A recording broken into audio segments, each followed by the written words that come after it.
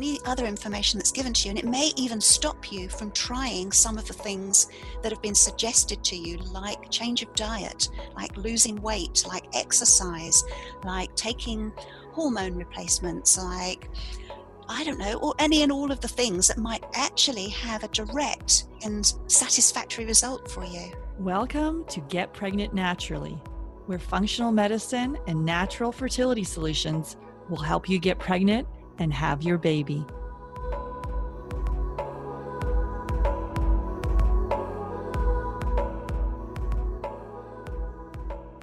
Hey everyone, I'm Sarah Clark, and my mission is to inspire, motivate, and empower you. Most of all, I want you to wake up. So with functional medicine, we can discover what causes infertility and eventually reverse the condition. Today, I'm excited to welcome Diana Rickman to the podcast, and we're digging into emotional freedom technique, or EFT, also known as tapping, and how it can help with the pain of miscarriage, traumatic birth, and helping with stress as well.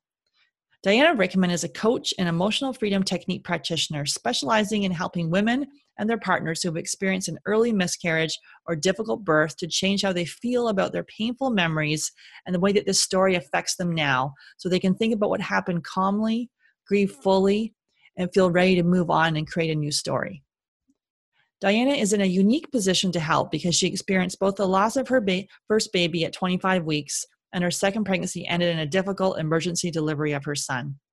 Her experiences left her shocked and unable to express how she felt. She carried feelings of guilt, anger, and sadness for a long time, and they influenced her thinking and the way she felt about herself. Thankfully, she found a technique she could rely on to support her and coach her, and a coach who gently and expertly helped her to understand and release her feelings safely and without overwhelm. Now she shares this technique with her clients so they can experience the same sense of relief and freedom from loss and hurt that she experienced. Check out her website at yourpregnancystory.com. That's yourpregnancystory.com. And before we jump into today's show, don't forget to hit the subscribe button on iTunes or wherever you're listening to this to make sure you never miss an episode. Hey, Diana, welcome to the podcast. Excited you're here. It's my pleasure. Yeah, awesome. So we're going to dig into EFT, emotional freedom technique today. So before we do that, maybe just share with us your story and how you came to do this work. Okay, I'm happy to do that. That's a long time ago now, back in 2001. My husband and I moved with the children for a gap year to New Zealand, and I got homesick very quickly, very badly homesick, and was looking for a way to try and relieve some of the symptoms. And I just came across emotional freedom technique. I mean, it's quite a long story about how I did, but that's basically how I found out about this technique. And what it is a very simple way that you can use acupressure on yourself, along with language patterns to just alleviate the way you're feeling. And so I used it for the homesickness and got some really great results. I thought, this was an amazing tool. I mean, it's quite a wacky thing to do, but it seemed to work. So I became more and more interested in it, and I could see how I could use it within the work I was doing. So I've worked for a long time, since my children were born anyway. I've worked in support roles, so helping children at school, usually children who have learning difficulties of one sort or another. And so I could see that this could really help me when I was working with these children, and also the children, just to keep calm, to be present when you're working with them, so that you don't bring your own needs or ego into it, And so I kept working and adapting with the process of EFT and using it in a surrogate way.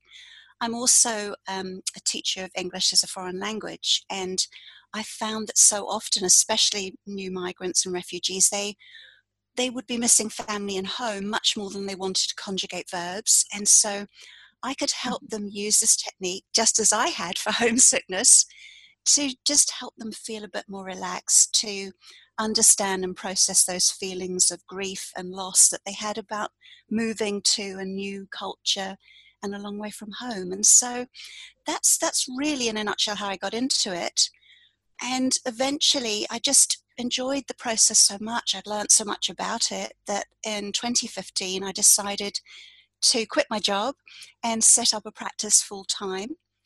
And at that point I'd been working closely with a colleague who is a doula and also runs antenatal classes. I don't know if you know what a doula is. It's just for those people who don't, it's somebody who goes into the home of a new mother and is more than not really a nanny, so they're not there to look after the baby, they're there to look after mum in whatever way mum wants, so that mum can bond really well and quickly with the baby and has time, whether they've had a difficult birth or not. It's just being there for mum. And so she would work with women who'd had particularly difficult births, or something had happened perhaps as an emergency towards the end. They had a great pregnancy and then the delivery had been quite frightening and traumatic. Mm-hmm.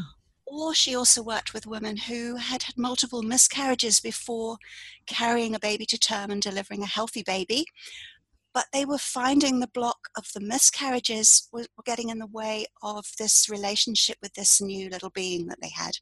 And so I started working at the practice that she'd set up, helping women and their partners come to terms with miscarriage and also difficult births. And I found I had a passion for that and was in something of a unique position to do that, because I'd experienced both a miscarriage at 25 weeks and then also my son, although the pregnancy had gone well, his delivery was an emergency delivery, and again it was very frightening and we almost lost him.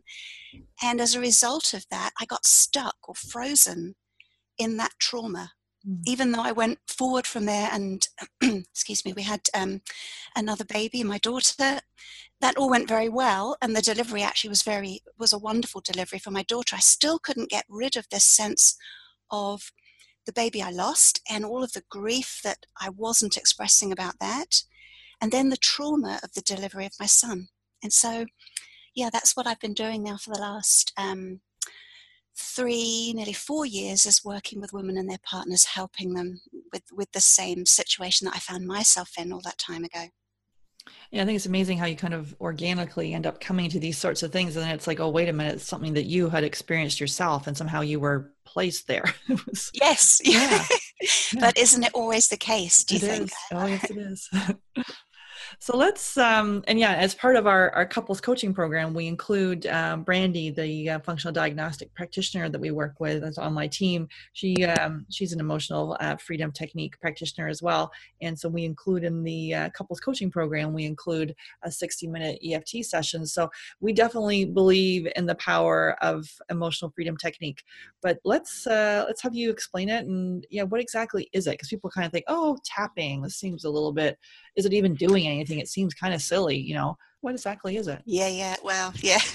I agree. I mean, it looks wacky. And my first reaction to it was, how can this ridiculous thing even work? But somehow I felt drawn to it, to explore it further. So it's a scientifically verified approach to supporting people. So scientifically verified because it has been through clinical trials for various applications.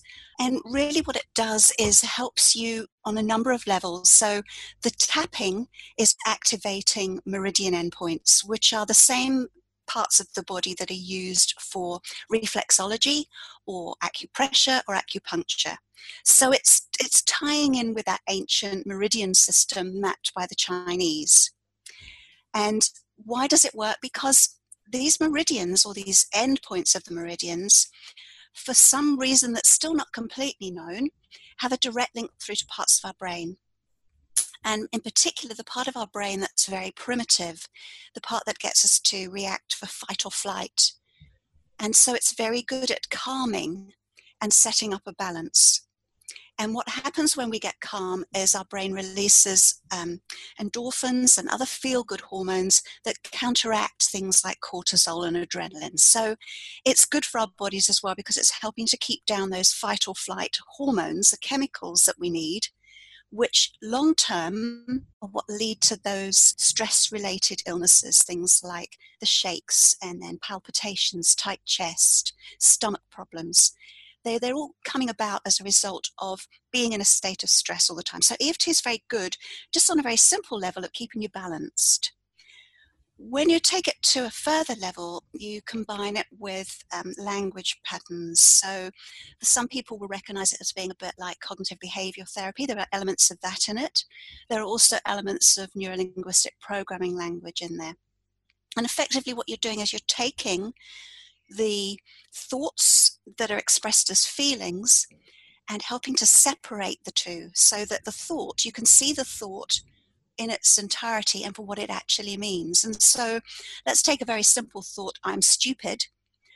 Well, if you're in the moment and you've done something wrong and you're embarrassed, you feel stupid, does that mean you are stupid? And if you start to explore that and tap on I am stupid, very quickly your brain will start to fight back against that. It's not true. I'm not always stupid. I may have done something silly now. So the way you use the language is important as well. And it's very important to always start off with exactly how you feel, exactly what you're saying about yourself, or all the hurtful thing or action that was done to you. And then you start exploring it. And so it takes the sting out because it removes the emotion from the thought and the words. Yeah, and I guess it's important to bring up the negative emotion, because if you're to tap, which sometimes can even be hard for us to even bring that to the surface and say what that is, because it might feel like it's something that's just going around in our mind, and saying that out loud. What if someone has a hard time even articulating what it is? How can they being able to honor the wound as we talk about it? So it doesn't matter if you haven't got the words or you don't want to use the words. It may be too painful at that point to say exactly what happened. Mm-hmm. But the thought's in your head. Whether you're articulating it in words, the thought is still there. And so in that case, the tapping and breathing at the same time, and when we all know how important breathing is, but using breath in a very prescriptive way, so that, and obviously you have to do this within your own capability, so if you have things like asthma or other breathing difficulties, but if you can manage a sort of a yoga breath, and that would be really deep breathing in and trying to take the breath down to the top of your stomach, rather than that chest breathing that we will do when we're very stressed. Mm-hmm. And to try and achieve that, often it's good if you can lie down or just sit quietly. But try and breathe in for a count of about 5, and then you breathe out for a count of about 5. And you'll have to build on this. And I say sit down because when you're starting, it can make you feel a bit lightheaded. Mm-hmm. So you're trying to breathe in that way, in a very, not in a normal way, if you like. It's a very prescriptive way. And you would tap at the same time. And this is something I get almost all of my clients to do when they start working with me, is that before they do anything else, before they think about any problems they have, they know what's troubling them. They don't have to say it, but they tap and breathe every time the feeling associated with this problem comes up. So let's say you're remembering something unpleasant, and when you do, you get a tight chest. So you know that tight chest is to do with this thought. So you could just tap and breathe, and you would tap on all the tapping points, which we can go through perhaps later on as we talk. Mm-hmm. But you tap on, and as you reach each tapping point, you just do that breath, that 5 in, 5 out. And the breath out, instead of thinking about blowing out candles, think about steaming up a glass. So it really is a very cathartic breath out. And again, all the way around. And you can do that as many times as you like. And the breath helps to bring some balance in, as well as the tapping. So you've not cured the problem, you've not sent it away, you're going to think about it again later.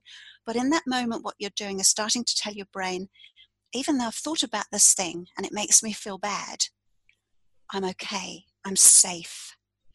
Because when you're breathing in that way, your brain knows that you're not running from a predator. You don't need to be in fight or flight. You're having that bad memory that puts you in that fight or flight reaction.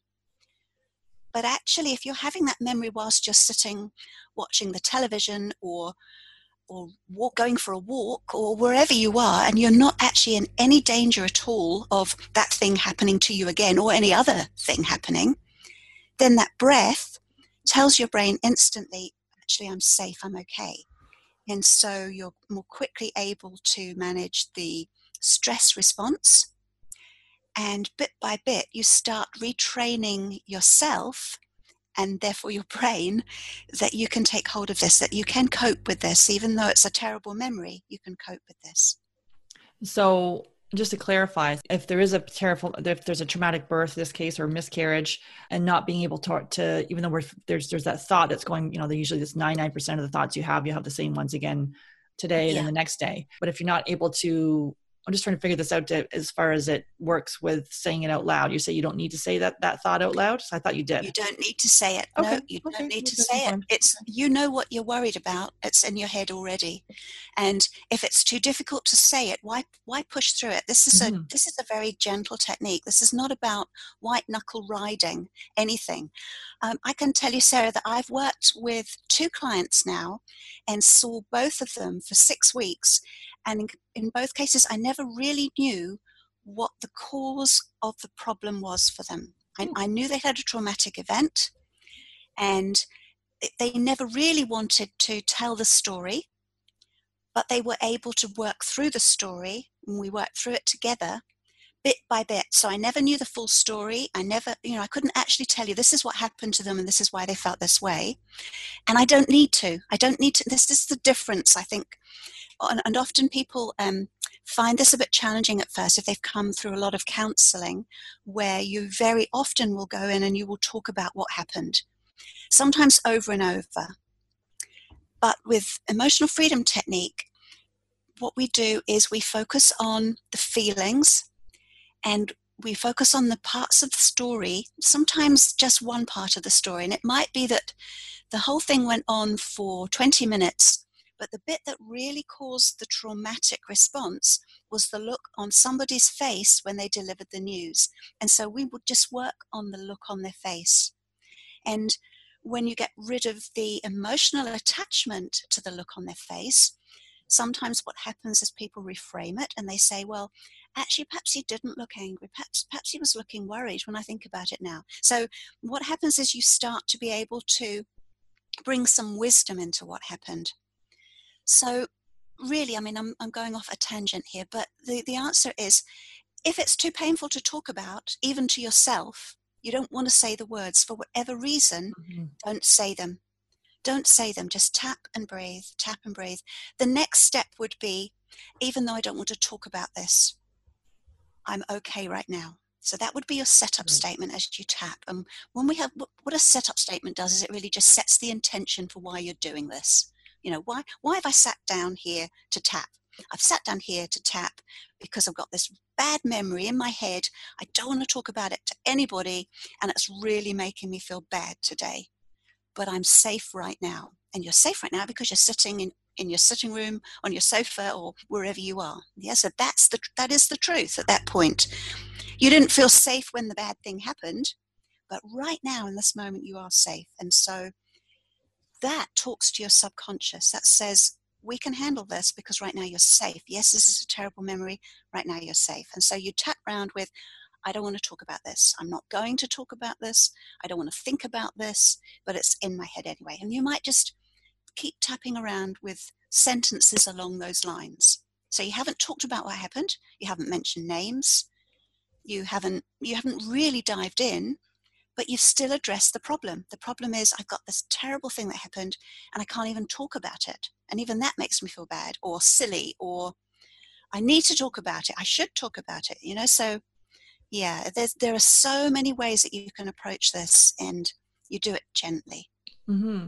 And I've just recently was at a Gabrielle Bernstein workshop and read her book, The Judgment Detox, which goes through a number of different steps, including EFT and praying. And I think she's got 5 or 6 steps in this process of hers. So it's, honoring the wound through EFT and using all these, using the techniques to bring that to the surface. And as you say, it can be brought to the surface, I guess, either through saying it out loud or not, depending on where the person is. Exactly. I mean, there's a lot of healing to be had through just sobbing your heart out and tapping at the same time. Mm-hmm. So if that's all you're managing to do at the moment is cry, then cry, but tap as you cry. Because what you'll do as you tap, although you're expressing yourself in the way that you need to right now, there's nothing wrong with crying, but the tapping will help it go from perhaps take away the overwhelm that comes with the crying. The sense of, I can't control this. and I'm out of control. So if you tap at the same time, you're just going to get that balance come in. But yeah, tapping and crying, it's wonderfully cathartic, and it's to be recommended too. So, don't you go with where you are right now, and that's the biggest message I give to anybody who works with me. Whatever you're ready to do right now, this is not about white knuckle riding that terrible memory. Mm-hmm. And often traditional counseling can feel a bit like that you just keep telling the story, and in a way that's re-traumatizing you over and over because there's no resolution. And so one of the key things with emotional freedom technique is it allows you, my client, to come up with a resolution for the problem. That doesn't mean it makes the problem go away or that you forget. It doesn't mean you have to let anybody off the hook if they behaved badly, but it helps you, your brain, make sense of what happened in a way that feels comfortable to you. Yeah, absolutely. In this workshop with Gabrielle, there was 900 people in there, and she led a number of people, maybe 2 or 3, through the EFT process. And they would start out, whatever it was a traumatic thing, and they were at a 10. And then as she led them through the tapping process, sometimes, 3 and 4 rounds, was able to get the person down to 0 where they weren't triggered by it. Or in the beginning, they were, on fire. Yeah. Now, I think I have to give a little bit of a proviso with this. Now, one of the things that I did when I first started using emotional freedom technique is I used it brilliantly to bring down the feelings, so that I thought I didn't have a problem anymore. And then what would happen is I'd be re-triggered. Something would happen. I'd see something. I'd read something. Somebody would say something, and I'd be like, whoop, off again, back up to a 10. And I thought, well, that's weird. This thing's not working. But what I hadn't realized was I was very good at putting a lid on. So it was almost like I put a blanket on it, and then I put something on top of the blanket, and it was all, but the problem was still under there. It's like hiding a mess. If you've got teenagers, you'll get this, it's tidying your room by putting everything under the quilt and then throwing that on top, So it's the same thing. Eventually the mess has to be put away into the right places if you want to have clarity and really feel like you have made sense of what's happened.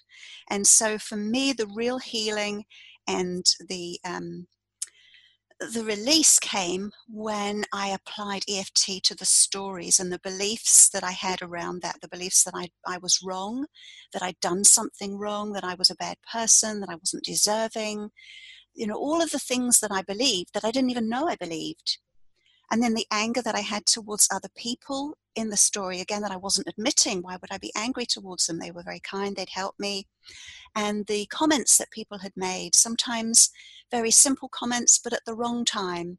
And so the comment had been almost like somebody blowing a foghorn in my face, So it's about just working slowly through everything and being careful that even if you put the lid on for the time being, because sometimes that's what you need. You just need to get calm and quiet so that you can start thinking about what do you want to work on first. But you do have to then take the next step. And a lot of my work is about testing. It's about testing that what somebody says to me no longer troubles them really is the case. And so the next week I would say, and so when you think about that thing, we might go in a bit deeper, and I might in the end become quite provocative in trying to make sure that memory is no longer going to be something that can come back and trip you up.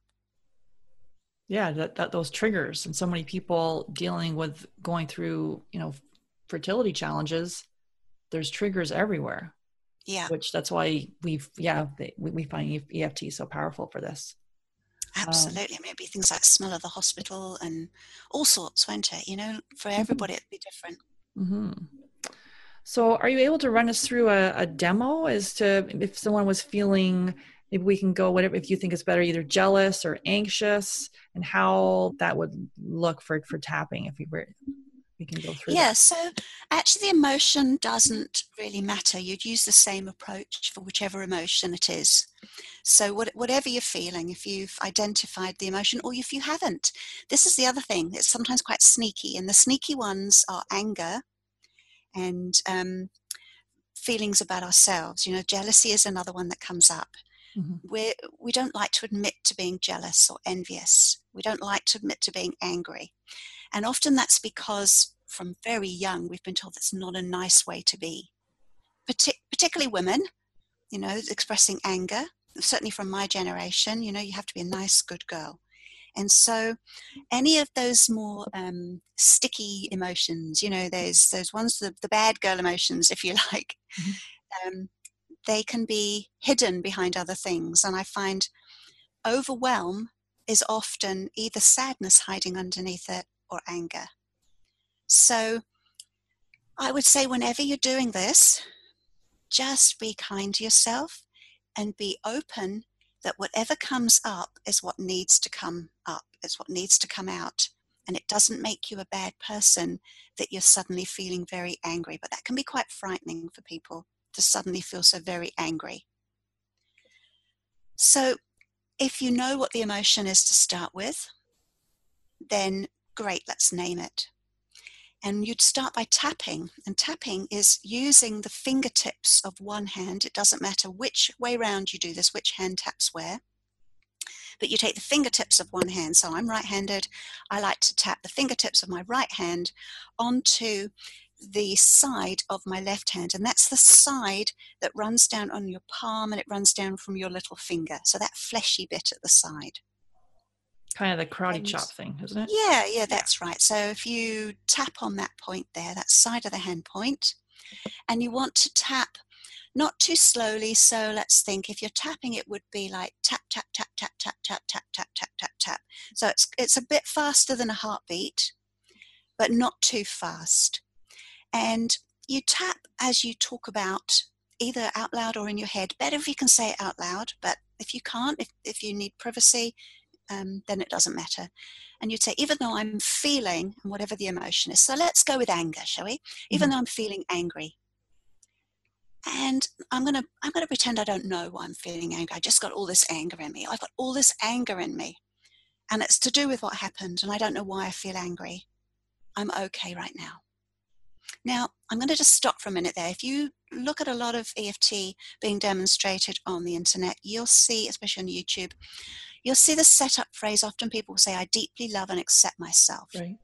My experience of this is that the people I've worked with, the clients I work with, when they first come to me, they cannot deeply love and accept themselves for feeling like this. They're having enough trouble deeply loving and accepting other people, let alone themselves. For some people, the setup phrase has been, and I came here today. Even though I had this terrible problem, I came here today. So it's, you meet yourself wherever you are. Does that make sense? Mm-hmm. So even though I have all this anger, I'm so angry and I don't know why, and it's to do with what happened to me. I'm okay right now. And then the next tapping point is on the top of the head. Now again, I might do it in a different order to what you've seen. This is just the way I do it. Top of the head is just back from where the fontanelle is on a baby. So you're just tapping back from there. Use 3 or 4 fingers. Again, doesn't matter what hand, or you can use both hands. All this anger in my body is what you would say as you tap there. And then the next tapping point is between the eyebrows, where a monobrow would be. 2, 3 fingers, 2 hands if you want to. Doesn't matter which hand. All this anger in my body. Side of the eye, I'm so angry. Now the side of the eye point is where laughter lines are. The next point is under the eye, and that's about 1 centimetre along from the tear duct and then down on the eye socket. And so you tap on the under eye point. So just use a couple of fingers for that, just gently. The next point is under the nose, and that's on the dip, just above your lip, just under your nose. Again, 2 fingers is probably enough for that point. And every time you're tapping on a point, you're just expressing this anger. I feel angry. All this anger in my body. I am so angry. This next point under the lip, just where the crease of your chin is. I'm so very angry. And then you can finish up on the chest point. And the best way to get the chest point really is to spread your hand out flat and just tap along the line of where your collarbones are, maybe just under. Now there's also a tapping point under the arm, and that's, for a man, it's in line with the nipple. For a woman, it's straight down from the armpit where your bra strap sits. Not everybody likes that point, but you can put that one in as well. And what I do with clients, it depends on what I often find is they don't like one of the points. They'll shy away from it. So if you're finding any of those points feel uncomfortable, then go back to the side of the hand point just to finish off. So I guess the other important thing here is that whatever recipe you've seen for tapping, whatever points you've seen people tapping on, it doesn't matter, firstly, if you miss a point out or if you get them in the wrong order. I only do it in that order because it sort of makes logical sense. You're sort of going around in a circle or falling down the body, if you like. Men I work with often like to tap on their legs. They like to tap just by their knee on the outside of the leg. So we have loads and loads of acupressure points that we can use. The thing with the emotional freedom technique, Gary Craig, the man who developed it, took the original Dr. Roger Callahan's thought field therapy, and he just fine-tuned some of the tapping points. So don't get hung up about missing points or using the same point or getting it in the wrong order. The important thing here is that you just express how you're feeling. So we've done one round, I am angry, stating it, I'm feeling angry and I've got anger in my body. Where is this anger? It's in my body. The next step now to go around again. So we're back to the top of the head point. Where is this anger? So I'm going to pretend I'm feeling this anger as a tightness across my shoulders. My shoulders are so tight, all this anger. My shoulders are tight between the eyebrows. I feel so angry. Side of the eye. This tightness in my shoulders, under the eye. I feel so tight under the nose. I'm angry under the mouth. I feel so tight and angry. Collarbone point. This tightness in my shoulders. Back to the side of the hand. Oh, this tightness in my shoulders and this anger. So you see how I'm building here. As I'm tapping, I'm noticing what I'm feeling and where this anger is manifesting. Now, we're talking about anger. It could be something else. It could be sadness. It could be sadness and a deep crushing feeling in your chest. And we build and we build and we build. And for some people, that might be enough just to do those two things that will put a lid on. It's acknowledging. It's accepting. You've said, I've got this feeling and it's to do with this emotion, but I'm okay. A very effective way of using EFT, particularly when you're working on your own, is to use colors or shapes to help name and identify the way you're feeling. So a good question to ask yourself, particularly if you're not sure what the emotion is, you just feel bad, you just don't feel good and you're tearful and you're overwhelmed, but you don't know what's driving it, is to say to yourself, what color is this feeling? And you'd be surprised that a color will come to you. And then, where is this feeling in my body? And if this feeling had a shape, what would it be? And again, it always amazes my clients. They say, I cannot believe that this feeling is a square, red, pulsating thing. It becomes a bit, but what it does is it lightens the mood a little bit. But also, suddenly, this ogre, this feeling, this overwhelming feeling, which is about you being wrong in many cases, that feeling that I'm wrong, I shouldn't feel like this, suddenly becomes this thing that you can manage. I can see it now. It's a red box, or it's a blue triangle, and the other interesting thing that happens is as you tap around, just talking about the shape. So let's assume that this anger I'm talking about here in my shoulders feels like, let's see, a green stick. It feels like a green stick stuck in my shoulders, okay? So the way I would use that little analogy is I would say, even though I had this green stick of anger stuck in my shoulders, I'm okay. And I'm tapping on the side of my hand as I do that, because that's my setup phrase. Talked about what I've got, now I've said I'm okay. Next thing is I tap the top of my head, this green stick in my shoulders, between the eyes, this green stick, side of the eye, stuck in my shoulders, under the eye, this green stick, under the nose, green stick stuck in my shoulders, under the mouth, this green stick, collarbone point, this green stick in my shoulders. Take a breath. Now, focus in and notice what's happened to your shape and its color. So very often it changes. And maybe the stick I mean, obviously I'm just making this up as I go along, but if it were a stick, what might happen is it would get shorter, or it would start to feel like it was made of rubber. It was a bit more bendy. Sometimes it gets bigger. Sometimes it becomes heavier. So where you put your attention, sometimes it grows. And again, I would caution you, be aware that that might happen. It's absolutely okay if it does, but that's why we move gently with this, because sometimes things feel worse before they feel better. And that, again, that's a little response that your brain does to keep you safe, because you're thinking about something that was deeply hurtful, possibly even physically painful. It doesn't want you going back there. So it says, oh, no, don't think about that. Look, it's going to be really, really scary. The opposite of that is very often, if I say to a client, what color is it? They'll say, oh, it's turquoise blue, and I love turquoise blue, and I don't want this horrible thing that happened to be associated with my favorite color. And I say to them, well, look, let's just go with that color, because I'm pretty certain that we'll see something happen to that color as we start. And usually what happens is, by the time we've done the setup phrase, and I said something like, even though I had this beautiful turquoise blue circle resting on my heart, or whatever it is, we'll get to the top of the head point, side of the eye, and the client, you can see that in their face, and I say, what are you noticing? It's not turquoise anymore, it's muddy brown. And so it's almost as if our subconscious tries to give it to us in a more palatable form to start with. Oh, you like that turquoise blue. Okay, it's a terrible problem, but let's make it look a bit pretty to start with. And then when you get working on it, all of a sudden it shows its true colors.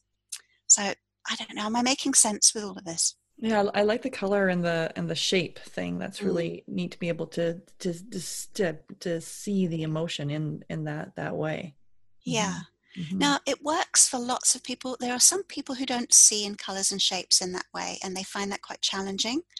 And that's fine. That's just the way your brain works. And I use numbers, or I use things like suitcases and bags. If it were a bag, how big would it be? What sort of, and for some people it's a shipping container, so you can use all sorts of ways to make an object, like a tangible thing of this feeling that you have, and do what works for you. For some people it's just been a ruler, and the ruler has got longer or shorter depending on what we're working on and what stage we're at, or a clock face, or, so you go with the way that you think. And if you're if you're a person who can think in abstracts, then that's great. And, if you're a person who finds color and shape really interesting and easy to work with, or if you're a person who enjoys numbers, they all work. It's just a way of what it's doing really, Sarah, is allowing you to use both your left and your right sides of your brain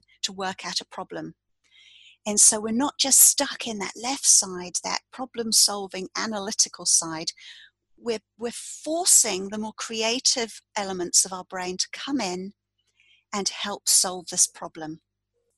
Yeah, and can I just ask a question about, so why at certain points, or maybe if under the bra, like why do sometimes that people don't like that point being touched, being tapped on? Yeah. Okay, so my experience of this is, so for instance, I can use me as a good example. I love the top of the head point. If I'm feeling a little bit sluggish, I just tap that point and it's like, whoa, off I go. I get the endorphin rush straight away, which feels like really pleasant tingling washing down over my shoulders. And it's a great calming and also rejuvenating point for me. It feels good. I don't enjoy the underarm point very much. It just doesn't feel good. It hurts a little bit when I tap on it. And so I like to leave that point out. There's another point that's very effective, and it's called the gamut point, and you'll find that on the back of your hand, and it's in the little point between your ring finger and your little finger. It's about maybe 3 centimeters in. I have to use that one very sparingly because I feel quite sick. It can make me feel really like I'm going to be ill if I press on that. Other people love it, but for me it's a brilliant one to use if I am on a boat trip and I get seasick. Mm-hmm. But other times I can't, I just can't use it, whereas other people love it. That's their go-to when they're feeling stressed. So I think it's about the way our own bodies react and the own energy that we've got in our bodies and the way that we react to it. For some people, the face, men I find particularly, they don't enjoy tapping on their face, particularly under the eye. They will avoid that one. And often I'll watch them backing away from their own fingers. So, that's why I say you can leave out a point. Mm-hmm. So I think some of it will be about just culturally, where is a good place to tap. And also physically for you, if you have any injuries. I mean, obviously I've worked with some women who've had mastectomies, and tapping even on the collarbone point, and particularly under the arm, around the breast area and lymph node area, it's not comfortable for them. And so you just work with the areas that feel good. What you'll find is, if you just think or notice, what do I do when I feel a bit stressed? Do I rub my chin? Do I put my hand up to the side of my ear? Am I inclined to rub my hands together? Think about what you do naturally, and then gravitate towards those. I've worked with people where we've just used the hands. There are lots of points on the hands you can use. Very effective just to squeeze the bed of each nail with the thumb and forefinger of the other hand. So you just squeeze rhythmically the bed of each fingernail on each side of your finger. I don't know if that really translates to I've had audio. that done in massages where they just that's they'll it. pull the finger, or they squeeze the fingernail, and it is very relaxing. Well, the meridian endpoint is actually on the inside of each nail. So if you look at your hand, the point is at the bottom of the nail towards the inside where it meets the next finger, if you like. So that's quite hard to tap on, but if you squeeze or pinch the ends of it, you want to do it quite firmly. You don't want to hurt yourself, but you want to see a little bit of white come up in your fingernail, so that you're getting a little bit of contact there.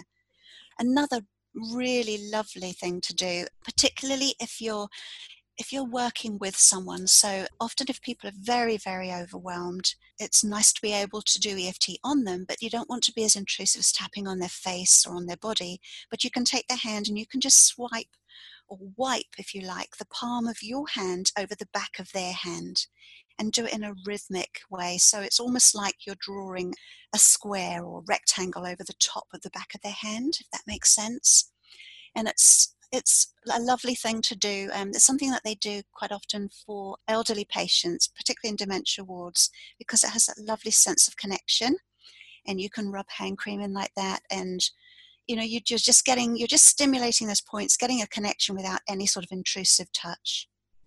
And what about after, when you do it and I've felt kind of this sort of this buzzy little feeling or tingling? Yeah. When you finish a session, so what's happening there? Well, that's wonderful that you're feeling, and that's just endorphin release. It's that lovely chemical release that you get. I mean, that's what I talked about, that feeling I get like a little wash going down over my shoulders. So it's deep relaxation. It's your brain giving you the opposite to the cortisol and adrenaline that it normally gives you for that stress response, that fight or flight. Mm-hmm. And what about the psychological blocks that we talked about in the beginning? So things that you've personally dealt with there. You work and help with a lot of people going through repeat miscarriage, traumatic birth. How do those, and even hidden blocks? A lot of women have come to me and say they may have somehow heard something and somehow it's stuck in them that they won't be a mother, or things like that. How does EFT help? Yeah, so as we've talked about, gently it unravels things, and sometimes there are feelings that are hidden away behind others. One of the ways to find a hidden block, and because they are hidden, is to think about all of the things you say to yourself. So you would start off, this is quite a good exercise if you're into writing things down and you like to see things in front of you. So get yourself a pen and big piece of paper and think of drawing a tabletop. And on top of the table would be the problem that you have. And so a very general problem would be, I can't get pregnant, or whatever that problem is that you're saying to yourself. So think about, what do I say most often? Put it on top of the table. So you draw a line and put that on the table. And then you're going to draw legs down from that line. So this is why I say it's a table. And I didn't invent this technique, but it's a wonderful way of starting to map out what's going on for you. And then on each leg, and you might have many legs on this table, you write down every time you heard or thought or saw something that supported that belief that you have, I can't get pregnant. because actually what you're telling yourself, it's a belief. So you might be saying, I can't get pregnant as a fact, but in many cases it's a belief. And so if one of your legs on your table is, I can't get pregnant, and physically you can't because you don't, you've had a hysterectomy or something, well, that's the stopping point, isn't it? I mean that's the truth. But if that's not the case, if there are other things going on, then it's time to start looking behind, why do I have this belief? What's giving me this belief? So it may be, I've had 3 miscarriages, or it may be my aunt couldn't have a baby, or maybe that I know my mum took a long time before she conceived me. And so you start thinking of all the things that feed into this story of I can't get pregnant.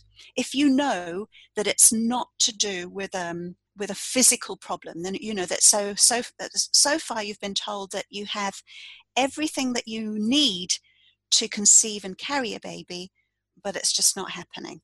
And you start writing them down. And I would say stop. If you get more than 10, stop, because it's too many to be working with. And what you'll probably find is that two of the incidences or the memories or the stories that sort of feed into this I can't get pregnant are probably the same thing. And then you start looking through those and see if there's a common thread.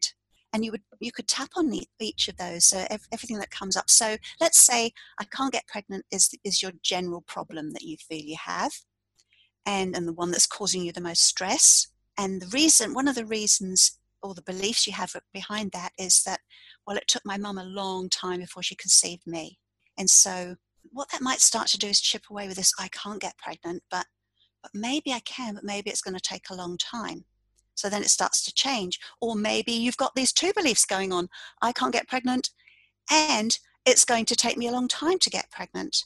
And then you think to yourself, okay, which is the biggest problem? Which is the one I believe the most? If I was to measure this out of 10, it's going to take me a long time. 0 to 10, how true is that? Or the other one, I can't get pregnant. 0 to 10, how true is that? So it starts to help you get a perspective here. And the psychological blocks start to unravel themselves. Can you see already with me talking, you've started to backtrack on this. I can't get pregnant, but you've realized, well, my mum got pregnant, did take her a long time, maybe that's what's going to happen to me. So you start to shift this belief. And then you can look at that again, this belief, well, it took my mum a long time to get pregnant, therefore it will take me a long time. Why? Again, tabletop. It's going to take me a long time to get pregnant. Every leg. How do I know this? Do I have proof? Has a doctor told me this because of my anatomy? This is what's going to happen. You can start looking at all the reasons why you believe that. And it is a process. And you might find that what you do is that you start with one belief and you think, actually, that's not really what's going on here. And you throw it away. And then you come back to the next one and you throw it away. And it's slow, but it should be a slow process. And just allow yourself to write down and explore all the thoughts that come up, because psychological blocks are not really real. They're not real things. We think they are, but they're just thoughts. There is no real psychological block unless we make it a block. And everything that you come up with, there can be some way around that problem. There's some way of not necessarily immediately becoming pregnant, but in changing your perception of what you believe you can have or what you're worthy of. And sometimes that's what it comes down to. You start thinking about, for instance, let's take this, my mum took a long time to get pregnant, therefore it will take me a long time to get pregnant. So hidden behind that might be, I don't work properly. My body is failing me. I'm wrong. And if you've got those little beliefs going on underneath, they will get in the way of anything else, because it doesn't matter what anybody tells you. If you go to a doctor and he says, there's nothing physically stopping you from getting pregnant, but you've got in your mind this, but I'm wrong, then it will start to get in the way of anything you do. It will start to challenge any other information that's given to you. And it may even stop you from trying some of the things that have been suggested to you, like change of diet, like losing weight, like exercise, like taking hormone replacements, like, I don't know, or any and all of the things that might actually have a direct and satisfactory result for you. I do like that tabletop. I wrote it down here as you were talking, and the legs and all the different pieces. Because sometimes, and you say to not have any more than 10, but yeah, as you unravel this and dig deeper, right? Sometimes the thing we say first may not always be what it is. And if you go a little further, and then you can use EFT to tap on each of these points, just kind of teasing it apart. And then, yeah, really all about perspective and shifting that and looking at things maybe a little differently. Yeah, I mean, if we take the whole pregnancy thing and this, I want to be pregnant or I can't get pregnant, that's almost a bit like saying I can't be happy. Well, there are lots of reasons or lots of ways that people feel happy, and everybody is different. And it's the same thing with that pregnancy. It's a bit of a too broad a statement to start with. And that's where the overwhelm comes in as well, because you feel like you have nothing you can do about it. You haven't stripped it down to its bare bones, that belief that you have that's become a truth for you. So yeah, I love the tabletop for that. And also because it's all there in front of you, it gives you the opportunity then to get that muddle out of your head of all the things that are going around all the time. And also what I'll often do with clients is I'll say, okay, well, we've got 10 things there. That's a lot. And I can see that you want to put more on there, but we're going to stop right now. And then we can be quite acknowledging and accepting of those and say, and also honoring of the fact that this is a worry for this client. And you say, I understand those things are a worry for you. We're going to come back to them later. We won't ignore them. We'll come back to them. Right now, which of these is the one that you think you would like to work on the most? And there's a wonderful relief in only having to work on one thing at a time. And I mean, we all know this doesn't matter what you're doing. I mean, I've just moved house, and it was overwhelming at first, all the boxes there. And we had to just say, okay, one room and the boxes for one room. Let's get one room straight. And then at least we've got a place we can go into and breathe. And it's the same with any problem. You break it down into its smaller pieces and you fix the thing that in some cases is easiest and quickest to fix first, or that seems to be the most pressing. Mm-hmm. And how many sessions, I guess it's going to vary, but how many sessions would you say typically? Yeah, I mean, and then that is very difficult to say. It's a bit like, how long is a piece of string? But I find typically that 6 sessions is more than enough. So usually I work with clients over the space of 2 months. And we have 6 sessions over that time, and also little power check-ins in between as well. And they have to do a little bit of homework. I mean, it sounds like a lot, but it's not really. And that's enough then to really start unraveling what's hidden and to send them off so that they can feel empowered to do it for themselves.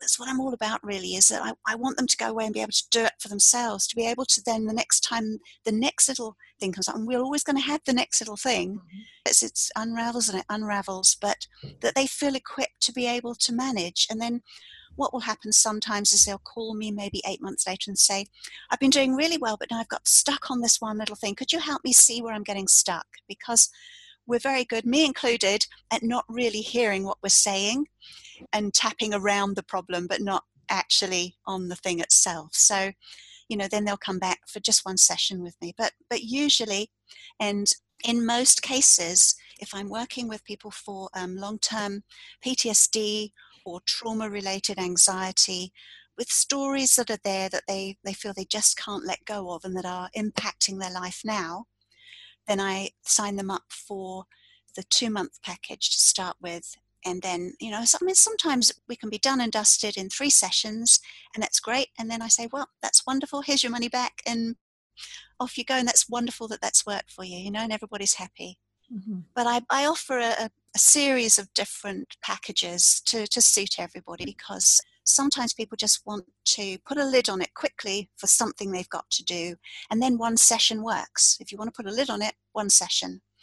Or we might have a month package, which is 3 sessions.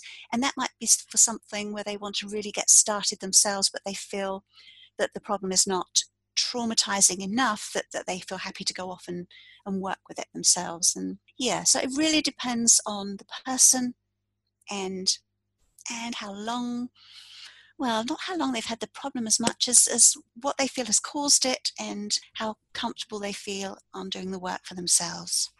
And what about a book or a website or an app? What's any recommendations there for us that you Yeah, like? so there is just loads and loads of stuff out there. I would say, I mean, my training for emotional freedom technique came through the gold standard training that Gary Craig developed, and I'm a member of RMET and ASEP, and so I like to stick to the training, the EFT training that comes from both of those bodies. So RMET is AAMET, and it's an acronym. I won't give you the words it stands for, and ASEP the same. But you can find great information from both of those sites. Also go to anything to do with Gary Craig on YouTube. You can find lots of general information about using emotional freedom technique.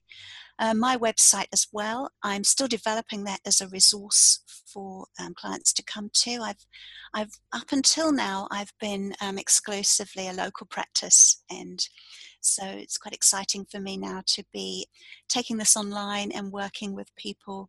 And part of my relocation, it's been a choice I've made to do a lot of online coaching as well. So I'm changing the website, so that'll be a great resource center as well. I have some books on there that people can download, and just gives you a little bit of help on getting started with using emotional freedom technique to unravel some of what you're feeling, or helping you just feel a little bit calmer, a little bit better before you tackle whatever it is you've got to go and do next. So perhaps if after a miscarriage and you're feeling ready to start again and try for another baby, but you'd like to feel a little bit more emotionally strong. So yeah, I think in terms of pregnancy support, I haven't found anywhere that I could suggest to you that you go to other than myself at the minute. People who are using emotional freedom technique specifically for pregnancy related issues, but there's lots of people doing it for trauma work. Great. So Gary Craig, so is it Craig? That's it. Yeah. Yeah. Yeah. And then So, AAMET, is that a website that? So, yes, AAMET, Ahmet. okay, great. So let's just share, if you can share a success story with us. I think my greatest success is the work I did on myself. And it was after losing my first baby. And I lost my son at 25 weeks. I delivered him, and I was able to hold him afterwards. And the midwife took a photo. And this photo became like a talisman. It became far more important than it ever should have done, really. It should have been a lovely reminder, and it became more of it sort of drew me back into that terrible time, but I felt I couldn't get rid of it, and I didn't know quite how to honor it and look after it. And the longer the time went on, it became more important that I kept it, but I kept it hidden. I didn't want other people to find it, and I certainly didn't want my children to find it. And I didn't know what to do with it, and I couldn't bear to get rid of it. And so it moved with us to New Zealand, and then it moved back to England again, and then I brought the photo again with me here, and I used to keep it in a special box. And I was always thinking about it. It was like it wouldn't leave my mind. It was almost like a post-traumatic stress response, really, to what had happened, but it was tied into this photograph that I had in the box. And so I decided that I wanted to do something honoring with this photo, because after my son was born, I was very sick, and I wasn't able to go to a little Thanksgiving ceremony that been organized by the hospital so that we could grieve. And it was almost like having a little funeral, really. And so I always felt like I hadn't been able to really grieve and let go, and that maybe I could do that around this photograph. And at the time, thought of doing anything with that photograph, burying it or anything. I just couldn't bear to let go of it, because somehow it meant letting go of the little boy that I lost. And so I started working through this feeling that I had around it, this tie to it, this emotional attachment to the photograph, the fear that I had of my children finding it. And I mean, I talked openly with them about the fact that I'd lost a baby before they were born, but it wasn't a photo I felt I could share with them for some reason and show them. It was too precious. And So I knew that wasn't really a healthy way to feel about it. And so what I did with the emotional freedom technique is I worked through all of the attachment, and what came up for me was a lot of anger about the way people had treated me at the time, the way that they had talked about this child that I had in my arms as just being a thing that probably it was just as well that I had lost him. And, that, and for me at that time, they were dreadful, dreadful things to hear. And I'd held on to anger and bitterness about them that had grown over time. And to cut this long story short, because it did take time of unraveling, eventually I was able to have a wonderful ceremony where I cremated, if you like, the photo.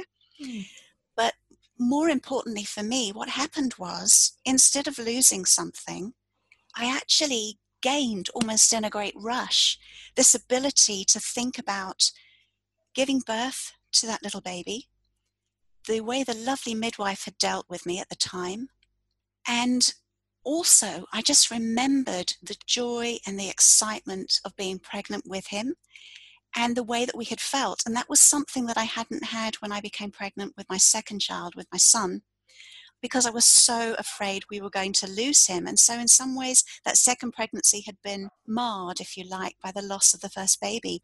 And suddenly what seemed to happen was the joy of being pregnant caught up with what had actually been a very successful pregnancy with the birth of my second child, and became one. And I had this feeling of the baby that I had lost being with me, that I could think about him and think about what happened, and it's part of my life, but it then went into the past rather than being with me all the time, every day. I mean, this has gone on for a very long time. My son was 7 by this point. So that was 8 years of carrying this feeling around, this very heavy feeling, this burden. And suddenly I was able to give up the burden, but just keep the joy and the memory of it, and forgive the people who had said what they'd said, and understand that they said it because they didn't know what else to say. They were trying to be helpful, and even the people who at the time were not trying to be helpful. They were just busy medical professionals, and they were just, they were just getting on with their day, and I was just another person. And I was even able to put all of that into perspective. And so for me, it was a wonderful release and relief, but also I gained so much from it. And I think for me, that would be one of my greatest successes, because I can measure that every day, how I feel about that and what it's brought to my life to have been able to do that. But I know from the clients I've worked with, others have, I can think of a lady particularly who had a successful delivery, but it was a very traumatic delivery. It had not gone the way that she had expected. And she had been, a lot of medical intervention at the end, all necessary for the successful delivery of her baby, and just as importantly for her to have delivered and been safe and really saved her life. But it wasn't what she was expecting, and that's where the trauma came from. She had planned, her birth plan was a water birth with music playing and her mum there, and what actually transpired was a very quick and emergency delivery. And she couldn't move on from that, and she was stuck in the trauma of that it was all going wrong, and that somehow she had created that. And the thought of having another child, even though her partner was very keen and supportive, she'd always said she wanted more than one child. She couldn't go through that again. Yeah, so, and as a result of working together, she's been able to really make sense of what happened, to be at peace with herself to a large degree, except that it's what had to happen for her to safely deliver the child that she has now. And she's been able to go back to a midwife and talk about how she can plan for her next pregnancy. So she doesn't have another baby yet, and she's not pregnant yet, but she's been able to open herself up to the possibility now that she can have another baby, that what she wanted was to have 2 children, and that is possible for her, and she can take control of that. And for her, what it was this lack of control. Everything was out of her control all of a sudden, and that's in many ways what hurt the most. That was scary. And so she's been able to bring back in the element of control by now talking to people, going and talking to the people who had delivered her baby the first time, and talk about why that happened. And she wasn't able to even think about what had happened before, because it actually created a physical sensation. She had physical pain when she thought about the delivery that had in her mind gone wrong. And so we were able to separate out the physical pain that she felt, which was actually a psychological response and was making her tense up. And then she's been able to go and talk to people. So, that for me, that's a success as well. That's empowering people to now go on and make a new decision. And whether she chooses to have another baby or not, that's up to her. But now she has that choice back. And I think for me, success is if I get from somebody that I'm working with that sense that they now feel they have a choice again about how they feel, about what they do, and about how they go forward. Yeah, first of all, your story is just so powerful. Thank you so much for sharing that with us. It's very personal and just an amazing story. And I thank you so much for sharing that. And also the one with a traumatic birth, I have many women come to me as well with that's kind of, they've had traumatic births and that is kind of locked in them and causing issues with them trying for the second one. So again, another really powerful story that you share with us there. And you've got a free booklet. You talked about it a little bit, but I just wanted to, if you could share a little bit more about this booklet that you're offering here. It's for people that are, I guess, struggling with miscarriage, or there's another one you said helping your partners. Maybe share a little bit about that and where they can get that booklet. Yeah, okay. So you'll find everything over on the resources page at my website. I'll give you the link to that in a minute. But effectively, I've just got a little resource library of booklets that help in different ways. And so one of what I've done is created this in response to the conversations I have with clients. And one of the things that comes up the most is the way people have spoken to them or not spoken to them after they've had a miscarriage or after they've had a difficult delivery. And they want to say, yes, either I've got this lovely baby, but it didn't go the way I wanted, and I can't get over that. And you can't talk about that, they said, but nobody wants to talk about it. They go to antenatal or they go to postnatal groups, and people are all talking about how lovely it was and wonderful. And some people might talk about, a little bit about something going wrong, but there's no trauma. Nobody wants to know about trauma or terrible, scary deliveries, and they feel they can't express how it went for them. And also people who have lost a baby, had a miscarriage, people who don't talk to them, people who say the wrong thing, people who say things like, oh, never mind, you can have another baby, never mind, you can try again, oh, never mind, it was only 3 weeks, it was just a bunch of cells, and all of these things which cut them to the core. And they wish that people had said something different. And so I thought it would be wonderful to have a booklet for people who are going to visit someone who's just had a miscarriage, things to say and things not to say, because it's very difficult, and you can look at it from the other person's point of view as well. It's very hard to know what to say, but we all need to really step over that. We need to step over it, and it's not about us. It's about what does this person who's just suffered a loss need right now. And so that booklet is about that. And also the women that I work with couples, but often the women will say, he doesn't understand, he doesn't know what it's like, he thinks we should just start again, he thinks. And this difference between the way often the male brain looks at this, there's sadness, we lost a baby, but let's make another baby. It's a problem that needs to be solved by making another baby. Whereas the woman is often, but I didn't just lose a pregnancy, I actually lost this child. I was dressing it in a school uniform, and so for them the grieving is bigger in terms of what they have lost. It's a different type of grieving.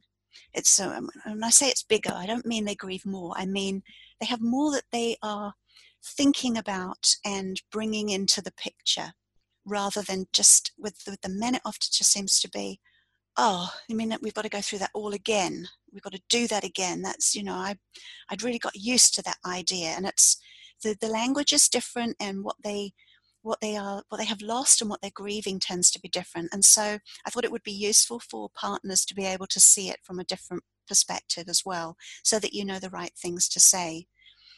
And also, when anniversaries come up, anniversary of loss, and it could be that for the rest of your life you remember that the baby you lost was born in April. And so at the end of April, that becomes not a sad time, but you just remember it. You just remember it, and you would like to be able to say to your partner, "Oh, it's April," and they know what that means, and it doesn't mean that you need to have any special flowers or celebration or anything, but you just want to be able to share that you're thinking that. The more that you feel you have to keep inside, the more difficult. So that's what these resources are about. And lastly, I have a booklet that just helps you get started with using emotional freedom technique to address how you're feeling, to think about what might be going on under the surface. And I'm not really into tapping scripts. I believe they have a place, but the way that we all deal with what's coming up for us, the way that we hide what we're really feeling, it's very different, very specific. And so my booklets tend to be more about how you might use the words that are coming to you rather than giving you a script to work through. But I do give some sample scripts in there so that you can see how you might use the language, just as we've done today as we've talked. Be sure to check out Diana's website at yourpregnancystory.com. So that's yourpregnancystory.com. And yeah, thanks so much for coming on today, Diana, and sharing your words of wisdom and running us through an EFT session. I found this talk very informative and very, very powerful. Well, thank you so much for having me. I've absolutely enjoyed it. It's just been a pleasure. Great. Thank you. Thank you for listening to Get Pregnant Naturally. Seriously, it means the world to me that you're here. Make sure you hit the subscribe button so you can be notified of upcoming episodes. I'm excited to offer you a special gift. If you're a U.S. resident, text FERTILE to 345-345. You'll be prompted to enter your email address and you'll receive our fertility yoga download. In this 20-minute intro video, we focus on a calming and peaceful practice to connect back to your heart. These simple fertility yoga poses can help quiet negative thoughts and make you feel more in control. Download it now and get started today. So for U.S. residents, text FERTILE, FERTILE, to 345-345. For non-U.S. residents, go to www.yogafreebie.com to access your special gift. That's www.yogafreebie.com to access the free fertility yoga download. And I love this quote by Dr. Mark Hyman, medical director of the Cleveland Clinic Center for Functional Medicine and chairman of the Institute for Functional Medicine. Functional medicine is medicine by cause, not by symptom. Functional medicine practitioners don't in fact treat disease. We treat your body's ecosystem.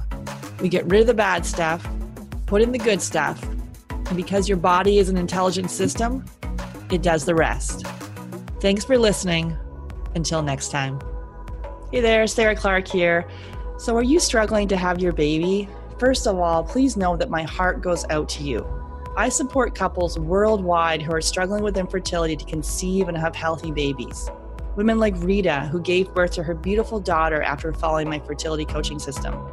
Or Danielle, who after 2 failed IUIs was able to get pregnant after a supercharger fertility discovery call with me. So here's how you get my help for free. So I offer a free supercharger fertility discovery call. And on that call, I'll create a plan with you that is going to help you fast track your success. So this call is not for everyone. And I'm really picky about who I get to speak with. And I have a strict but totally reasonable criteria that needs to be met in order for us to move forward. So here's who I can help. So first of all, you need to be able to explore your infertility diagnosis in a new light.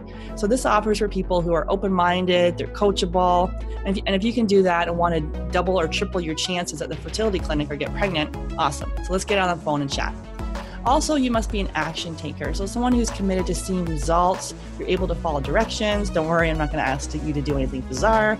But if you're one of those people who like to consume a ton of information, but don't like to spend time implementing and seeing results, then the call's not really for you. So I only want to spend time with people who are genuinely committed to their own success. So just click on the link in the show notes and apply, or go to FabFertile, FABfertile.com, and click on the free consult. So it's a really short application that just tells you about your health, how long you've been trying to conceive, and how soon you'd like to be pregnant. So seriously, this is going to be the best time you've ever spent on your fertility. Looking forward to chatting. Talk soon.